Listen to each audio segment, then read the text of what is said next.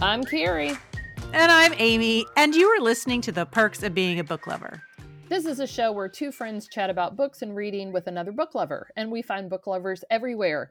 Talking about books is one of our favorite things to do besides get over an annoying cold. I forgot what it was like to have an annoying illness, but now I'm better. And we may be a little biased in thinking that reading people are the coolest people. And if you've listened to this show at all, you know that I love a good book club. And Carrie and I have been in one together for 15 years. I am the designated book club organizer. And even though book clubs have been one of the great passions of my adult life, keeping them organized can be an annoying process. You have to find a date that meets everyone's needs, make sure that everyone knows about the meetings and what the book is, or even choosing the books. The administrative bookkeeping tasks are not things most people are anxious to do, which is why I've ended up doing it. But there's a relatively new website and free app called Book Clubs, that is Book Club with a Z, that can help streamline the process.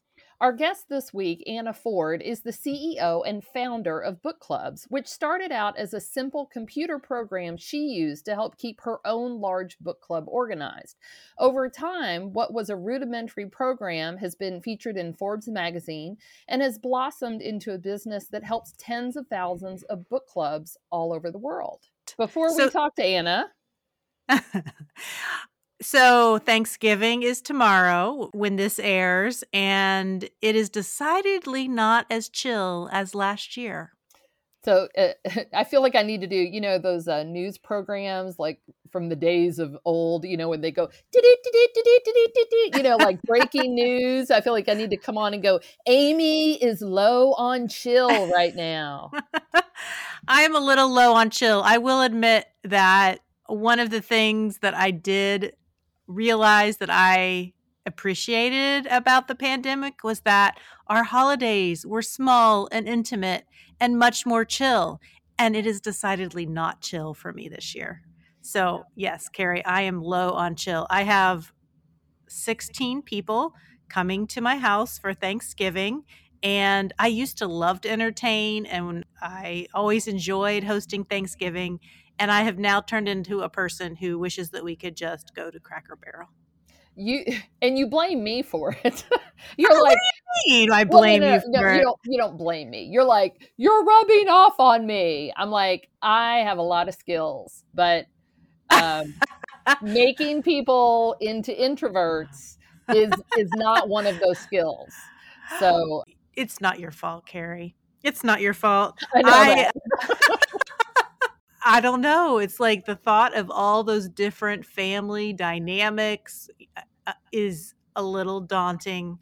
And to have the 3 dogs running around, it's just like I'm going to have my own little personal National Lampoon's Christmas vacation, but it's going to be Amy's Thanksgiving nightmare. But, it'll probably be not as bad as what I think it's going to be. It'll be fine. And then it'll be over. Yeah. And this is what I was trying to explain to you. Here's the difference. So with me, I don't even get myself into situations if I even think I'm going to be remotely unhappy with the amount of people that are there. I'm like, are there more than 3 people? I don't even think I'm going to do it. So that's the difference. Our starting points are different. Maybe it's that you're an optimist, which is actually a good thing. I think you're an optimist. You think this is going to be great. And then you go, oh my gosh, this is like nerve-wracking. Okay. Whereas with me, I'm a pessimist. I'm like, this is going to be awful. And so I don't even go there. Well, see, I have been doing Thanksgiving for our family for years. So it's like one of those things, it's tradition now. And tradition. I am anti-tradition too. I have mentioned that I'm anti-extra. I am also anti-tradition. Traditions need to change. I mean, you can't do anything about it this year. Like this year, you just got to write this year off. You just got to have your wine and maybe borrow an Ativan from somebody you know, and, do some yoga stretches in your bedroom halfway through, like whatever you got to do to get through. But then next year, tradition needs to change, especially if it's going to like freak you out. I asked my husband, are you sure I can't just get a bowl of mashed potatoes and gravy and go hide in the corner in one of our closets? In our house, My husband would be like, that sounds like a great idea. Can I come with you? We'll just leave. Maybe that's what Chris and I will do. We'll leave all the guests down to have the Thanksgiving dinner, and we'll go hide in the closet with our Yep, mashed potatoes. with your bowl of mashed potatoes. That sounds kind of romantic. Well, I think that we should go ahead and talk to Anna. She has a really inspiring story about her app and how much she loves book clubs. In fact, she is in 7 book clubs. That's how much she loves book clubs. She's even surpassed me. So, And that's saying a lot. Let's talk to her. Anna, thank you so much for joining us. Thank you so much for having me. It's a real pleasure. Anna, you are talking to 2 people who have been in a book club together for over 15 years. And before that, I was in 2 or 3 other book clubs. So we are book club lovers. So we're excited to talk to you and about your new innovative ideas for book clubs in the form of your app. But first, tell us just a little bit about yourself. Sure, happy to. So, yes, I am a book club enthusiast and lover like yourselves, and book clubs have been near and dear to my heart for a very long time. And they hold a special place in my calendar as well. I'm currently a member of 6 active book clubs, so I do a lot of reading and discussing. And until I founded book clubs, which I know we'll talk about a bit more later, book club and reading was just a personal passion of mine, not a business. My background is actually in public health and healthcare policy. So I worked most of my career as an advocate at state, local, and federal level for public health policies and focused on infectious diseases and eradication strategies for HIV and AIDS here domestically in the US. So I've done a lot of work all over the country, really, with state and local health departments, state legislatures, and also at the federal level working on healthcare policy and health access issues. So my background is very much in the healthcare science and policy space, but I really made a major transition a few years ago when book clubs, which was just a personal tool and website for organizing my book club, took off and started growing organically. Many book clubs found it, and now here I am as founder and CEO of book clubs, and had a non-traditional route to entrepreneurship and being what I would consider a social entrepreneur.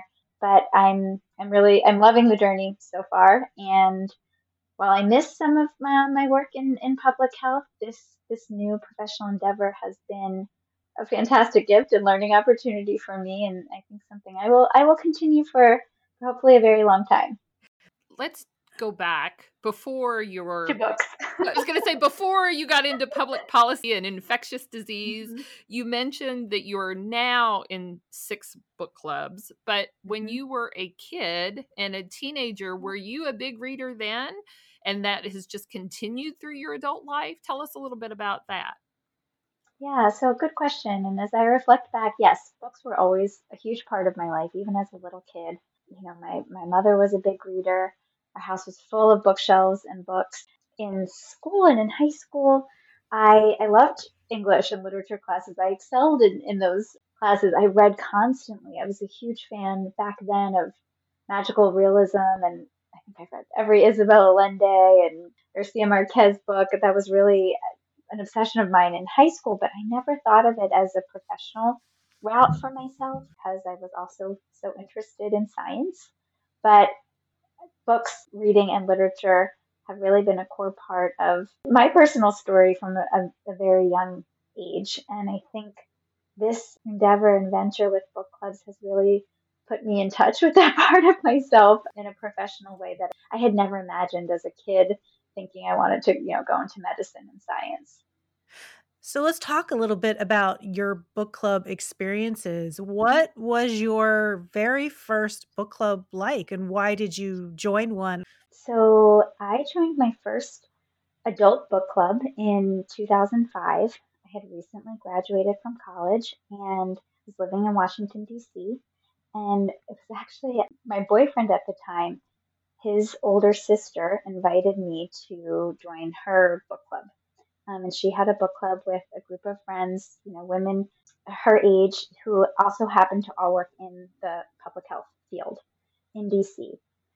And I felt like, I was their little sister joining the book club, but I learned so much from these women and they were so inspiring. We mostly read fiction and literature, not exclusively, of course, but every book club meeting was an opportunity for me to really expand my professional network as well. And I learned so much. As women, we had so many topical conversations around social justice issues and social policy issues. That was my first experience with a book club, and I'm so grateful that my boyfriend's older sister was so kind and generous and invited me to join because, like I said, I've been in a book club ever since. My first experience, I was probably about the same age that you were. I was right out of college, but I got married soon after I graduated college, and my husband started medical school. And he was busy and studying all the time, and I didn't know anybody. And so there were a group of us who were partners, I guess, of medical students, and we created our own book club. And that was sort of my first social group that I formed, and I formed it through making the book club.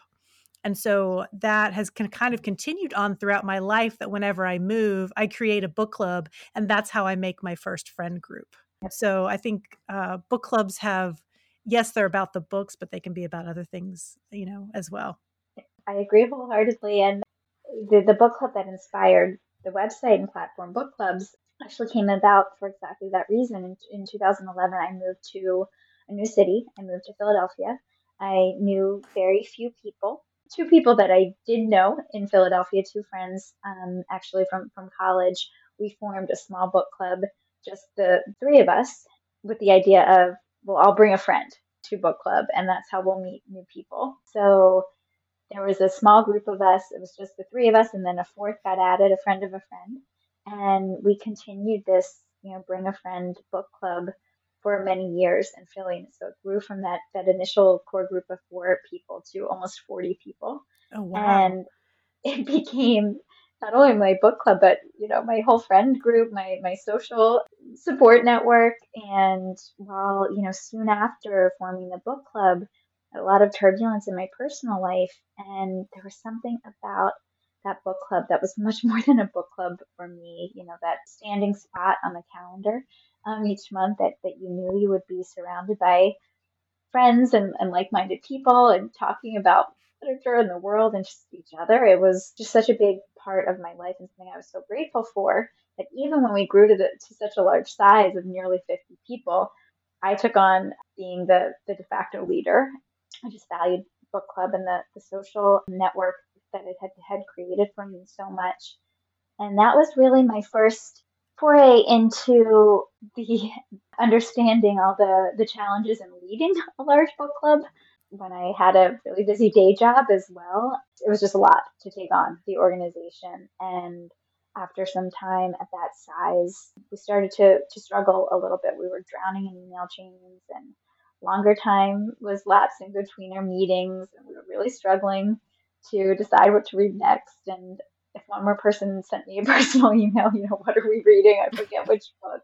And maybe the club would have completely died out. It was that experience that really inspired me to create book clubs, and also just a serendipitous meeting. I met our co-founder for book clubs, Ian, through a book club friend. He went to grad school with several of my book club members actually in Philadelphia, and was a self-taught computer programmer. And he was looking for a new project, an idea for a coding language he was learning, and needed something that had an email network component. I pitched, we could build a website for my book club. And we worked together on a few months of doing exactly that. And that was the initial version of book clubs. It was just a personal tool for the club I was leading in Philadelphia. It has grown leaps and bounds since then. We'll talk about. And also, that guy Ian is now my husband. This book club project has been just one gift after another for me personally as well as professionally. So how would you describe book clubs to people? If somebody was in an elevator with you and they said, "What do you do?" How do you describe it to people?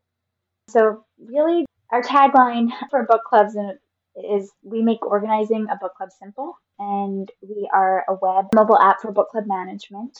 And our whole purpose of why we provide this free management tool is to help book clubs get organized so that they'll stay together. So in short, book clubs is a tool that clubs can use to get set up, to manage their membership, to schedule meetings, to track RSVPs, to keep a library of the books they've read and also books they want to read, and to communicate with each other in a more streamlined way on the book club's message board. So it's really an organizing tool designed specifically for book clubs and how they operate and the tools that they need to save the club leader and organizer some time and keep the members more engaged with one another. And hopefully that activation and engagement and organization will allow the club to stay together and not disband just because of logistical challenges. So when you and Ian were first pitching this idea and you started thinking about it, were there things that early on, and I mean, I think this is just sort of typical, you start with an idea and then as it starts progressing, you realize, oh, well, it needs to do this and we want it to do this. So how much has book clubs changed from your original idea of what you wanted to do? Have you added features and tools to it that sort of came along after the initial idea? So it's changed tremendously in terms of the feature set and what book clubs offers and what clubs and readers can use it for on the website or on the app. Some things have remained core and central to book clubs. The very first thing we built was the meeting scheduling, and early on had the mindset that this would need to be very simple and streamlined and easy to use. Especially for me personally, that was the whole goal in order to be worth, using another website or app outside of email or Facebook or whatever. So the first thing that we built with book clubs to solve that headache for me was the meeting scheduling tool, being able to post a meeting, time, date, make it movable and include the book so that we could post a meeting. We were just a website at first, I should mention also. The app didn't come along until later. Everyone would get an email notification. There's automatic reminders of your meeting on this book is in 2 weeks, in 1 week, 1 day, just to keep everybody on the same page so everyone knows what we're reading and when and where the meeting is. There wasn't, 500 emails the day before a meeting. What's the address and where are we? And did everyone finish the book? So the first thing that we built, and really all book clubs was early on, was the meeting scheduling and reminders and RSVP tracking system. And in addition to that, my book club, one of our traditions was that after every meeting, we would go around and everyone would give a rating of the book from 0 to 10. And that was really just a way for us to conclude every meeting and to make sure that everyone had a chance to share their opinion in case they were quiet, during the discussion. And so we built that into the site at first as well. After each meeting, you could rate the book. And we kept that rating in the club's books we've read tab. So those were the two main features of the first version of book clubs. And we used that for almost 2 years. And it was 2 years in that we decided to open book clubs up to the public, and lots of clubs started finding us. And that's when we started adding features, really based on their feedback and learning how other clubs operated and the tools that they needed. And so, yes, we've added so many features and a totally new look since then. You would laugh probably if you saw the first version of book clubs and the lack of design. I mean, it was very much just a utility tool. It had no design, and we laughed about the colors. Even the name book clubs just came out of a quick necessity. It was an available domain, and I've had an evolving relationship with the Z on our name since Ian chose it without consulting me and back in 2015.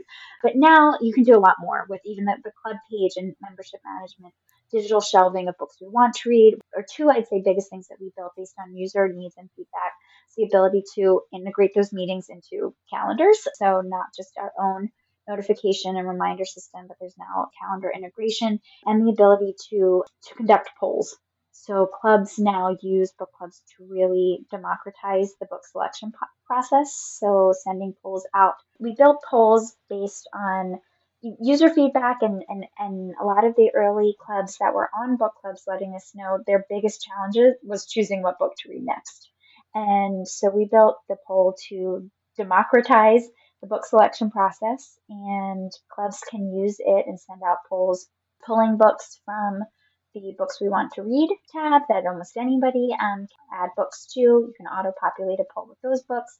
The poll creator can create their own list of books to put out, and then create a poll for what to read next, and members can vote on their favorites. So we first started just with that book selection poll feature, and now through our polling system, you can also poll members for meeting date and time. So it's a built-in doodle system. Book selection, of course, open-ended polls, yes/no type polls. So that is probably one of the key features for clubs. That was an add-on. I didn't think to build it at first just for my club, but other clubs let me know that that's something they really needed.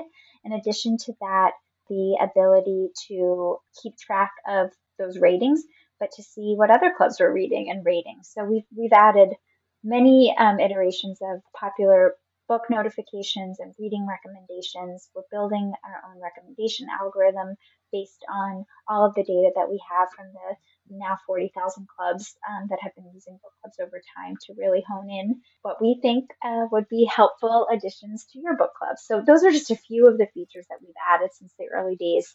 Many, many more, but yes, it was a very rudimentary, simple site at first, and we've grown leaps and bounds. And in 2019, we built the app, which is complementary to the site, same functionality, but some members choose to use an app instead of going to a website. So that was a big launch for us a few years ago as well. I downloaded your app recently and had all of our book club join it. But one of the nice things is you can have some members use the website if that's what they want to do, or use the app. You could kind of mix or Yep, match. So that's exactly. nice. Yep. So one of the features that book clubs offer that I think is nice for an individual person who may be moving to a new area or just decides they're ready to join a book club, but maybe they don't know anybody who's in a book club, or maybe all the book clubs they know, aren't taking new members, is that you can search for a book club that fits your needs on there. So Yes. tell us a little bit about that for someone who just needs a little help finding their bookish community. So we have built, I think, the first and hopefully soon to be largest marketplace, if you will, for individual readers looking for a book club community to join, and book clubs that are open to the public and looking for new members, a way for them to find one another. And so that's just on our Join a Book Club page. So on bookclubs.com, you can click on Join a Book Club. And right now we have 135 active clubs open to the public looking for new members that are broken down by location. If you're looking for a local book club or theme, most are online, different types of sizes, shapes, reading preferences, purposes. You can check them all out there. And that's been something that we launched. We launched that in June of 2020.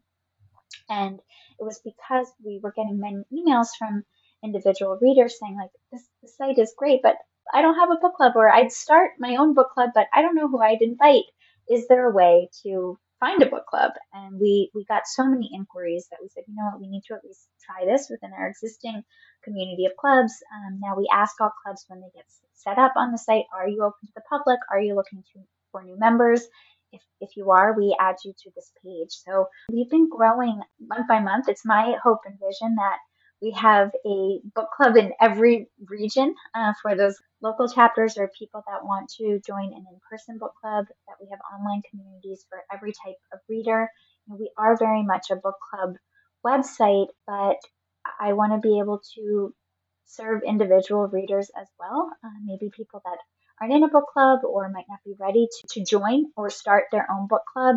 There's a community aspect and feel of book clubs that we're really growing and nurturing through our Join a Book Club page. And that page is also just now, literally as of 2 weeks ago, available on the app as well. So individual readers can download the app and find a book club to join.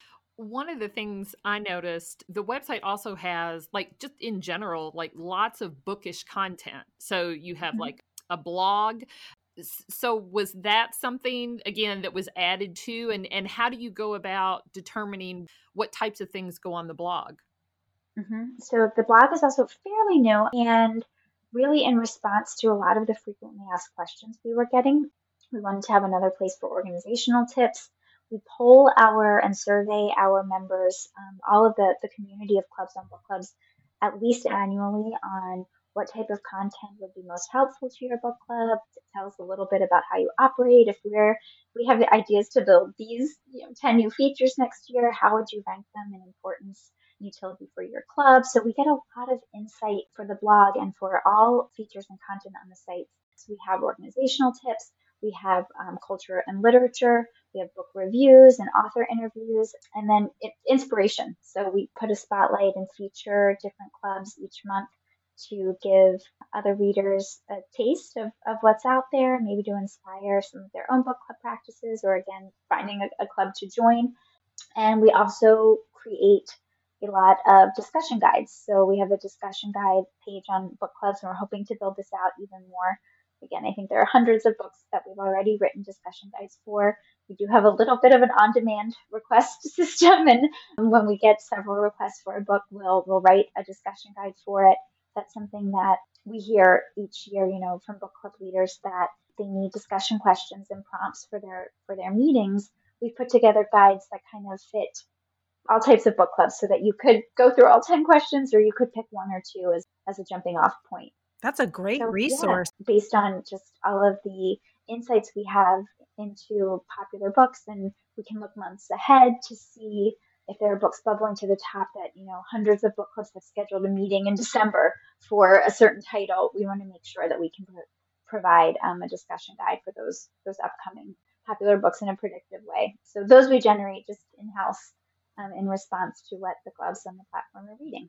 I know for myself, a lot of times for the students I teach, sometimes there'll be questions that for a book that I'm reading with them, or, if they're doing some kind of book project. I mean, I could see that would be a useful tool for teachers as well, that if they just need a quick question that they can say, okay, talk to your small groups about this. I mean, that would be I'm always looking at things with a teacher hat on too, a little bit, not just for book club. So that sounds like it would be super helpful.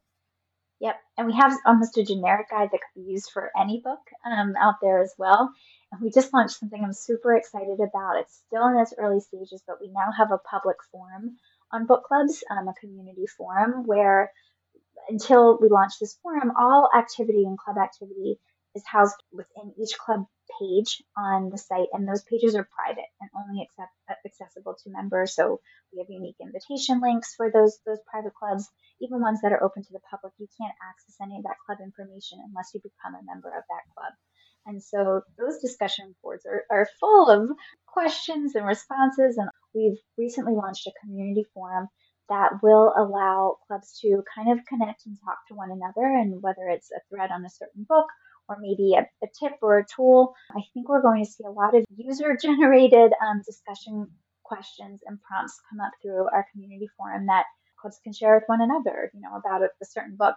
So I'm really excited to see what direction the community forum takes. I love how open you are to user feedback and helping it shape your site. We're both responsive to feedback, but so incredibly grateful for all of the feedback that we've received. Book club members and leaders are just wonderful people. And I mean, even in the early days, I knew every club leader that came to book clubs, and there was such an open and generous dialogue around, this is how our club meets. This tool would be really helpful for us. And we still get tons of feedback on a daily basis. Anytime someone joins, they get an automatic email. Welcome, please send me your feedback. And it is hard to respond to all of it. We have now over 200,000 people using book clubs and growing. However, we can see trends, and through surveys, if there's something that comes up time and time again, we know this is a user experience issue that we need to prioritize. But I also don't think we would have been able to do it if the users weren't so generous with their feedback and ideas.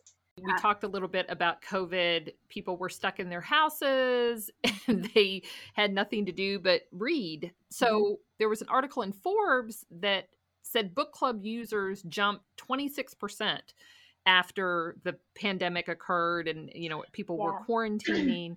So before the pandemic, did book clubs offer the option to meet virtually, or was that something that COVID prompted it? COVID changed a lot for book clubs. That was a monthly growth rate. So book clubs has grown organically since we launched.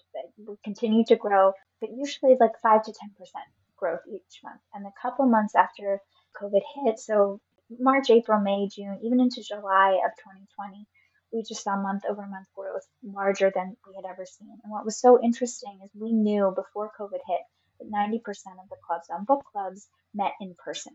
We were largely an online tool to help clubs meet offline. And all of that changed with COVID. So now it might be the opposite. Still, I think 2/3 of the clubs in our site now meet only virtually. And who knows if that will continue. We're kind of back to more normal month over month growth. But I think what COVID has taught me and us is that book club is very versatile to both in person or virtual formats. And so we have built out a few new features in response to the growing virtual book club phenomenon. So we do, with every meeting, have a virtual meeting link. We've done a lot of revamping of the message board to support live chat. There are a growing number of clubs on the site that they don't meet at all, virtually or in person. They meet on the discussion board, and some of them even say, everyone come to the message board at 6 p.m. on Thursday, and we just have a meeting over live chat. So that's something that we built out in response to the growing number of online book clubs that came from COVID. So we're seeing more and more clubs go to a hybrid model. I think many book clubs that had been meeting in person adapted to virtual ways of meeting, and some are starting to go back in person. It'll be interesting to see what next year brings, but it did prompt us to add more functionality for online virtual only book clubs. But I think there's a lot of versatility, as I'm sure you both know. I don't know how your book clubs kept things going last year. Probably some Zoom meetings, maybe some outdoor meetings in the park, or yeah, we did all those things. Zoom meetings, outdoors, and now we're back into meeting in real life. But I wanted to ask you a little bit. So our book club has been going on, like I said, for like 15, 16 years. We started out, I would organize it by email, which gets cumbersome when you have so many emails flying back and forth. People can't keep up with the emails. And then we sort of transitioned to a private Facebook group. And that is where we have been communicating with one another. But over the last few years, we've had some members not really want to stay on Facebook because of some troubling issues with Facebook, but I have not known of any other platform that worked as well. So when I heard about book clubs, I was very excited because I thought, okay, this might be the way that we can ditch Facebook for those people who, at least for the book club portion of our lives. So have you heard that from other groups? Definitely. So we hear from many that are their converts over to book clubs from Facebook or Meetup or even Goodreads, that they were looking for an organizing tool that was really specific to a book club without the distraction of a larger social network, but also, especially with Facebook, we heard of club leaders. Two of my members are off of Facebook for privacy concerns or ethical issues, or maybe they just need a break from social media. Right. And you can't use one of those sites as your organizing tool if all the members aren't on it. So yes, we've seen many people come over from those other larger, more general group organizing type sites and tools to book clubs because it is very much centered around how a book club operates. That's what we set out to do, and to kind of be an alternative to email or one of those larger social media organizing tools. Bravo. I'm super excited Thank you. about You'll have it. to let me know how that transition goes. Yeah. I think there's also sometimes with in a club that's established on an existing platform or solution, a little bit of like, oh, do I have to try something different or move everyone over? For the clubs that have done it, I think it was worth bringing the members along. So you'll have to let me know how that transition goes and if there's any feedback along the way. Well, so far it's been positive. Like I said, we had a couple members already who had said, I really don't like using Facebook. The only reason I'm still on Facebook is so that I can check our book club page periodically. But I even had a couple people, when I suggested it, say, I am so happy that you suggested this because I really want to do less on Facebook. And so thank you for attempting this. So I want to ask, what's it been like to take something that was a personal passion of yours, books and reading and book clubs, and turning that into a business? Especially since you said that that wasn't really your background. Your background is in health policy. So I'm sure that it's been rewarding in a lot of ways. Has it also been scary trying something so different? It's been challenging. As we were just talking about, it's been all consuming.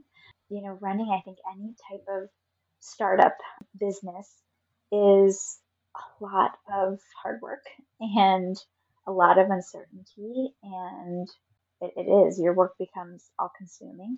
I think that for me, because we built this as a tool for myself and solving a problem that I had, something that's so near and dear to me, it's made all of the hard parts worth it because I'm so connected and passionate about book clubs being a part of my life and wanting to help others kind of find that same reward from book club. And I was asked at a panel a week ago. I was in Richmond talking about entrepreneurship, and we had done a startup accelerator program in Richmond, Virginia last year. And somebody asked, you know, what's one thing you would tell somebody thinking about starting a business? And what came to mind for me was to make sure you care enough about the problem you're solving, or that you care enough about the quote unquote customers you're going to serve to be able to do this day in and day out, even when the going gets really tough. Like I'm learning so much about management and team building and fundraising and finance and things that it's been a tremendous professional growth opportunity. But even the hard parts, what gets me out of bed every day is the site is about books and bringing people together over books. And it has been a dream come true in some ways that this is now my profession and livelihood as well. I really never saw this coming. And I think that's what's made this an experience full of gratitude, not just, business stress. It's kind of wild. Well, we are super excited to test it out. Well, we are going to take a short break. And when we come back, we're all going to talk about what we're reading.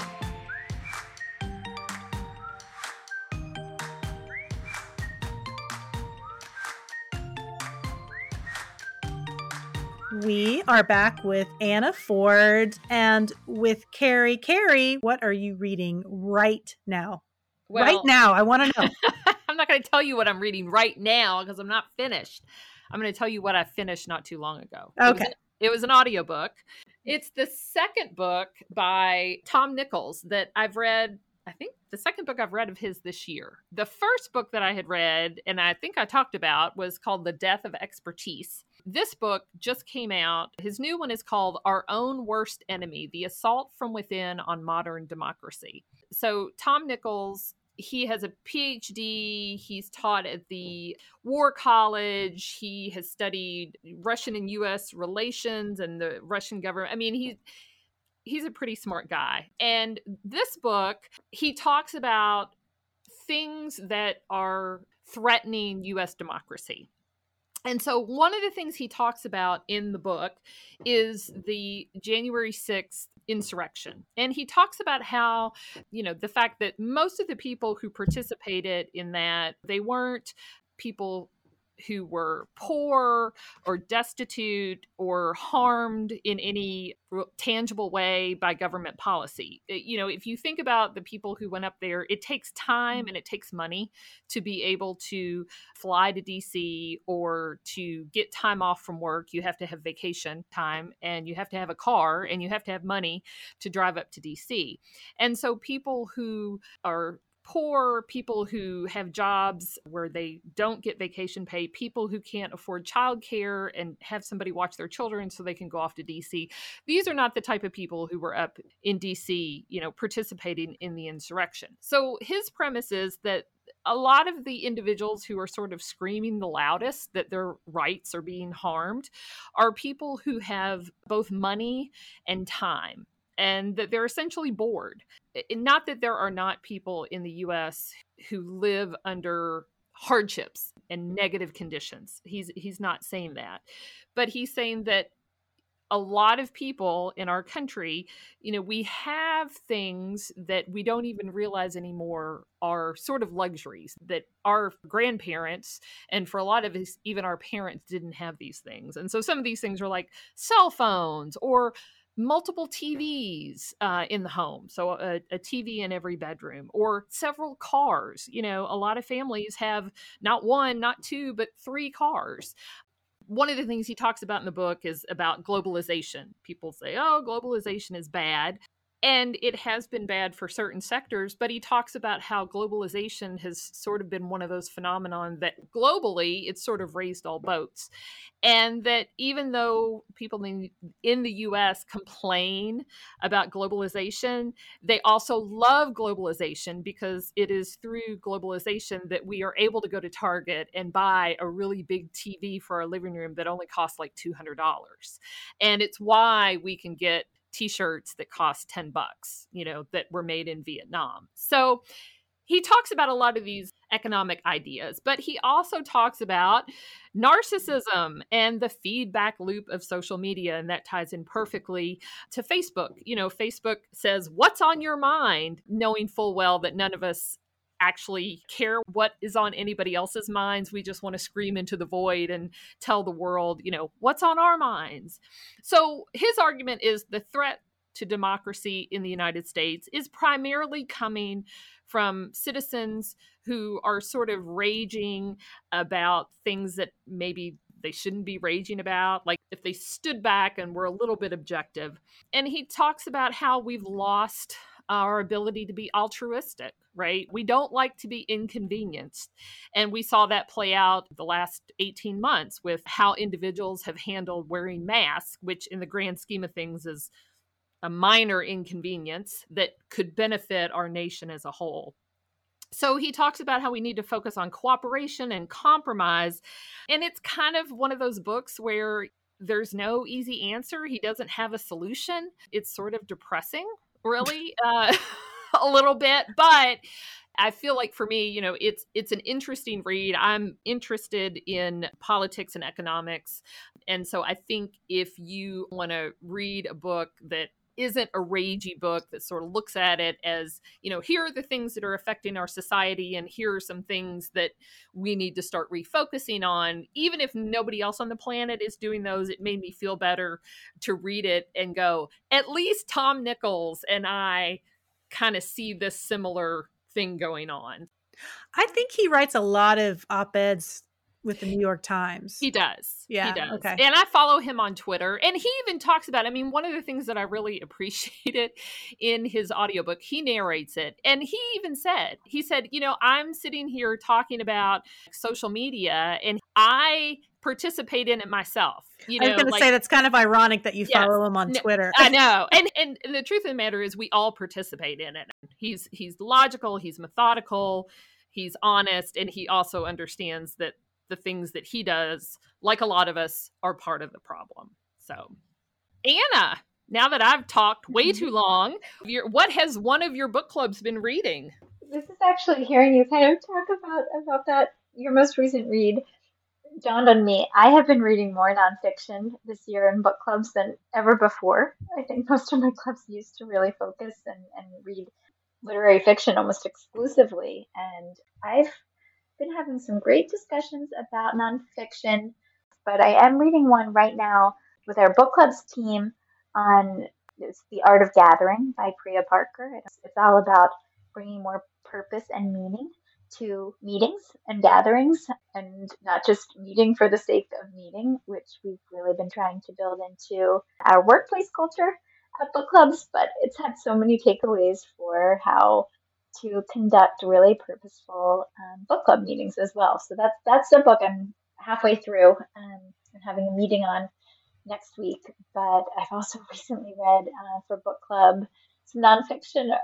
One by Benjamin Moore, The Secret Lives of Groceries, I think is the name of it, which is a fascinating expose on the grocery industry in the U.S. and its history.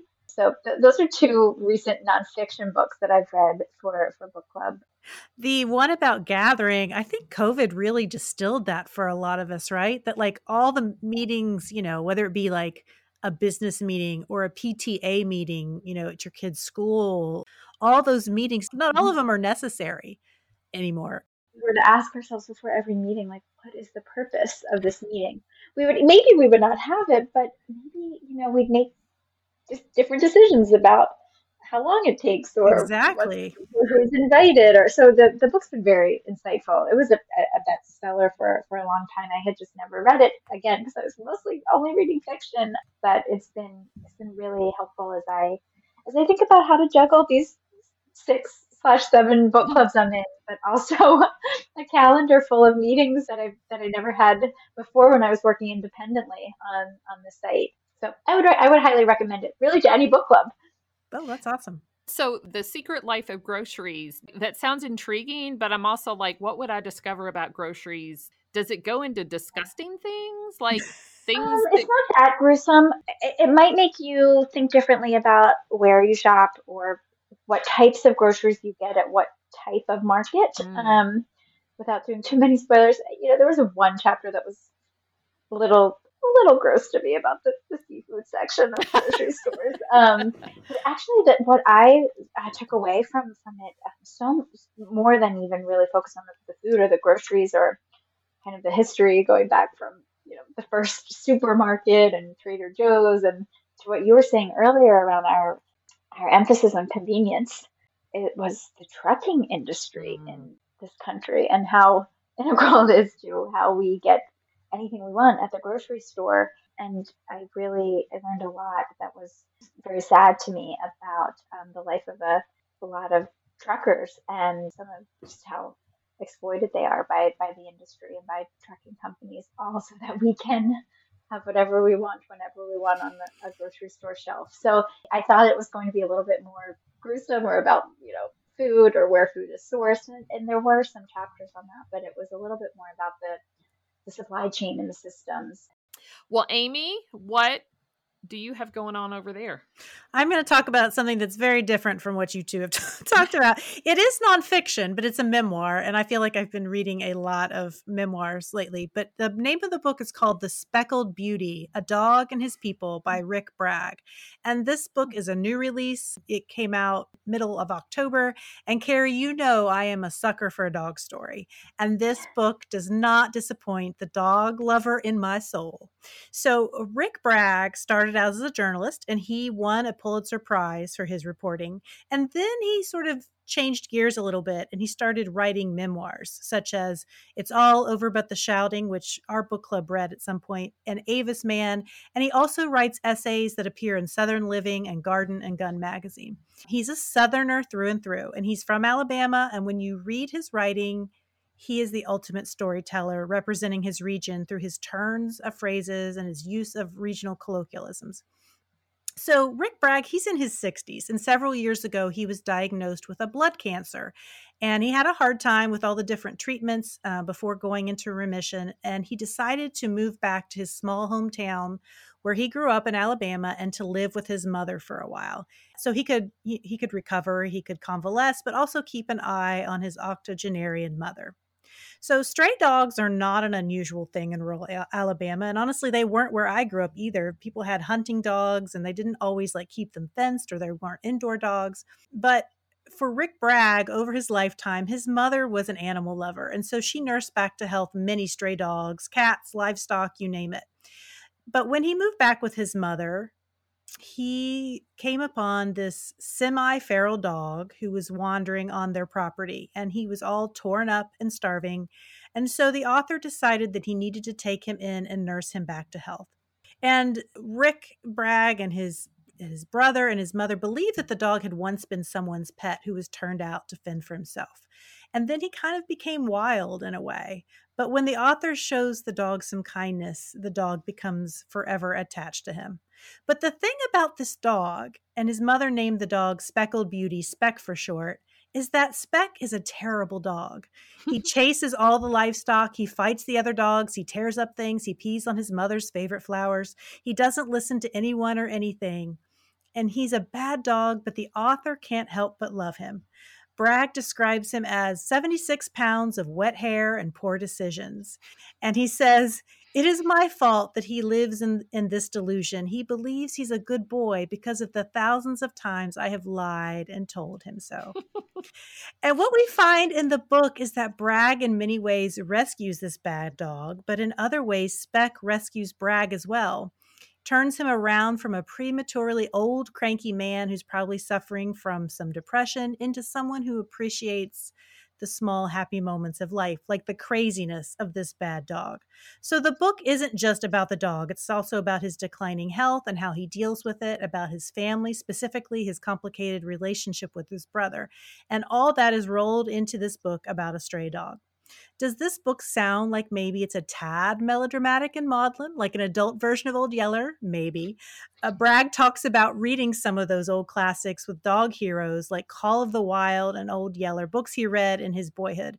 And in some ways, he was inspired by them. So maybe there is some of that. But this book is also funny. And if you've ever had a dog of your own that was sometimes a good dog, but also a lot of times a doofus and does bad things, but you love them anyway, you will appreciate Bragg's ode to this dog with a story to tell. So I talked about another of Bragg's books. It was a book called My Southern Journey that was a collection of essays. And I talked about that about a year ago, and I had listened to it on audio. And as I'm listening to this book, and I'm about 70% of the way through, I have come to the conclusion that I may need to invest in a physical copy of his book as well as listening to the audio, and here is why. I never want to give up listening to a Rick Bragg book that he narrates. The cadence of his voice and his smooth country Alabama accent is like you are sitting on his porch with a glass of lemonade while he is telling you a story. It's an amazing treat, and it makes his story come alive. But he's also such an amazingly beautiful writer. The descriptions and this use of language, they always blow me away.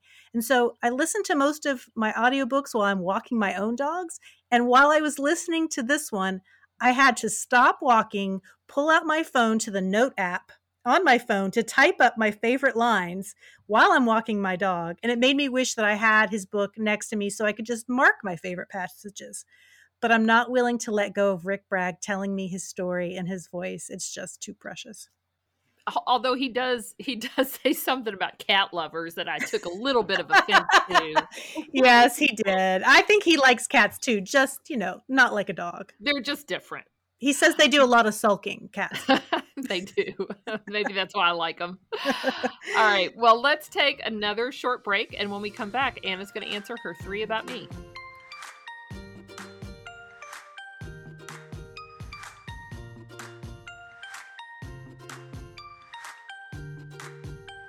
We are back with Anna. Anna, are you ready to talk about your 3 about me?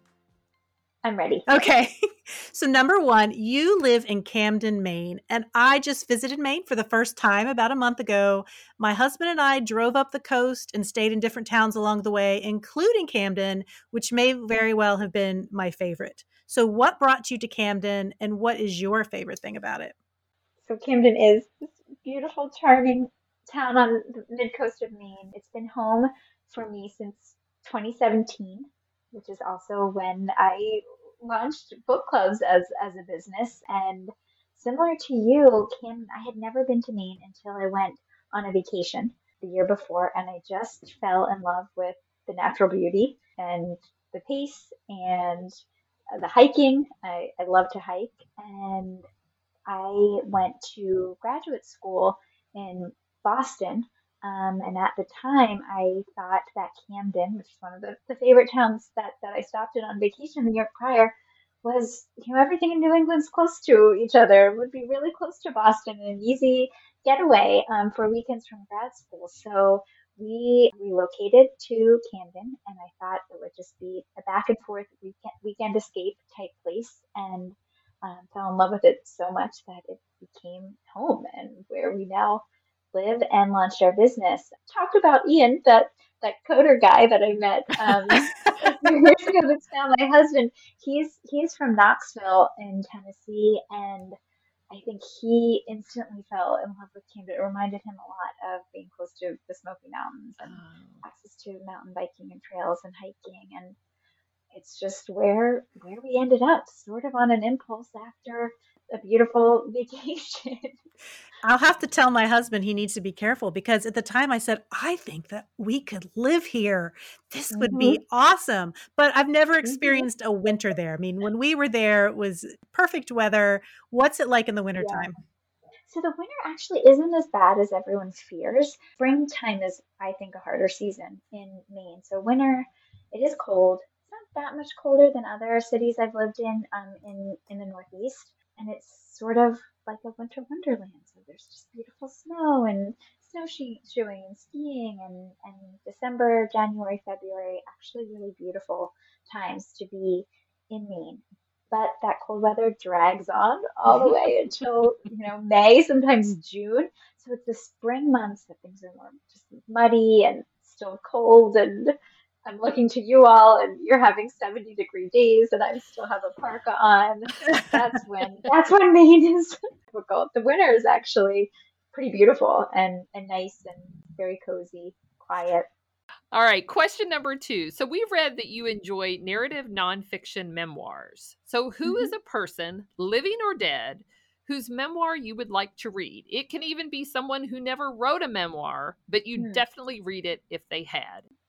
So I do enjoy memoirs and narrative nonfiction. Those memoirs that just read like a gripping novel. And I've read many. I really like to read about inspiring women. And when I look back at all of the memoirs I've read, the ones that I enjoy the most tend to be written by writers and authors about their lives. So I loved Patti Smith's memoir. I loved Joan Didion's Year of Magical Thinking. I loved Samantha Power's memoir, and I recently read Crying in H Mart, another writer, songwriter's memoir, Michelle Zotner. So I love reading memoirs by authors. There's one memoir on my want to read list right now that I have not read, and that's Jasmine Ward's memoir, The Men We Reaped. And so that's next on my list. I'm in awe of her, as an enthralling, mesmerizing writer and author. She's recently gone through a lot of hardship. She lost her husband to COVID. Oh, And no, I didn't really know that. have enjoyed so many of the pieces she's written. She's just a really incredible writer and storyteller, and very open, I think, about her grief. And anyway, she wrote her memoir back in 2013, so before even a lot of her acclaim, before she won the National Book Award for the second time. And it's a book that I really would like to go back and read this year. So that's on my list.